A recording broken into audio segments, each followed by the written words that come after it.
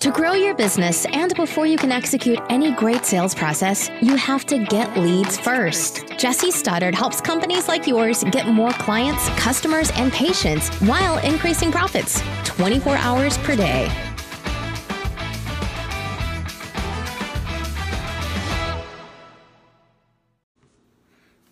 Hey guys, Jesse here. Wanted to talk to you a little bit today about moving on from lousy leads. I had a really great text message from my client Mark, new client, great guy, super cool guy, very good real estate broker. And we just started a leads program, and he's gotten leads from various sources in the past, does a lot of social media and all kinds of stuff. And he sent me a text saying somebody had contacted him wanting a home valuation, but wasn't the registered owner of the property. So right off the bat, we're like, okay. And he wanted to know what I thought he should do, how he should respond, if he's going to bother chasing this down or not. And I think he was worried that I would say something like, you got to go for it, But I actually said, no, I said, you know what, that's kind of up to you. It's fishy. It's fishy when somebody says, hey, I want some information about selling my home, but it's not my home. Then you're like, well, whose home is it? Are you related to the person? Is it your ex-wife's house? What are you doing? And so how it turned out was he did end up calling the guy, and the guy changed his mind, doesn't want to do anything. And so we both determined this. Look, whatever starts wrong is usually destined to end wrong. So if it's really fishy or goofy, don't waste your time. I mean, you want to be nice to people and try to help, but you want to follow up with some additional questions like, well, what's the situation here? Get to know them. And if they're not willing to answer any questions or get to know you in any way, then they're probably going to be a lousy client, even if they do come on board. Imagine if the guy went further with that, and then my buddy Mark has got to meet with him and this and that. Before you know it, it just gets weird. So just move on from lousy leads and move on to the next one. The good news is, maybe there's 1 out of 10 like that, but 4 or 5 out of 10 are very curious and maybe good for long-term follow-up, and a couple of them are ready to do something now. And so the best advice I have is just move on. Do the best you can to be nice to people. Provide good information. Put them in, if they're of that group that just aren't ready now, put them in long-term follow-up. But if you get a weirdo, just knock them off the list and move on.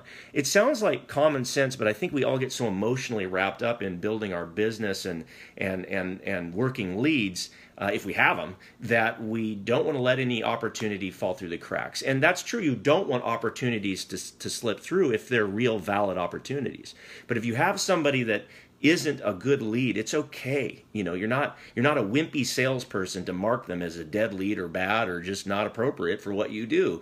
And if you're trying to build your business, then you need to work with people that are qualified. So we're looking for qualified sales leads. And by the way, if you're looking for real estate leads, buyers or sellers, especially sellers, qualified listings, qualified sales leads, go to getleadsfirst.com, getleadsfirst.com. You need that to get them first because you have to have leads before any sales system, strategy, or procedure is going to do you any good, any lick of good.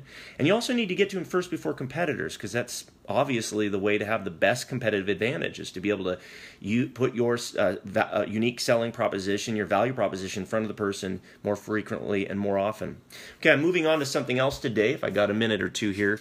I just want to mention this New York Times best time to list your home article that came out. I've talked about this in another post, but if you live in one of the cities listed here, the time is now. Spring is the busiest season for home sales. If you're interested in selling, the best time to list your home is probably early April. But get this, according to a new report from Realtor.com on property sales in the 50 largest American metropolitan areas, homes listed across the country during the first week of April received 14% more views online than homes listed during any other week of the year. Compared with the weekly average across the year, they also had 5% fewer total listings to compete with and sold in an average of 6 days sooner for almost 6% or $17,000 more. If you're a real estate agent, what better news do you have to call all of your leads right now and say, hey, I've got a reason for you to list now. Get off the fence, buddy. This is the time, right? And by the way, to determine this, the company weighed several factors for listings on its site between January 2016 and December 2018, 2 years' time there. All of 16, all of 17, all of 18, so 3. The number of days each property spent in the market, the rate at which property is listed at various times of the year sold, above or below asking price, the number of online views listings received, the total number of listings at any given time, and the average listing price in each area at various times of year. So they looked at quite a few different metrics there. And on a local level, of course, the results varied. But while there were a number of exceptions, the best time to list a home in most of the cities the study examined was in April. And you know what? I'm going to actually go through these. These are really cool. There are stats on major metropolitan areas, just really quick. And this was some of them the week of March 31st, week of April 7th, week of April 14th. There was a few different. The March 31st ones. New York, 11% more listing views, 14% fewer days on the market. Chicago, 17% more views, 15% fewer days. Dallas, 20% more views, 15% fewer days.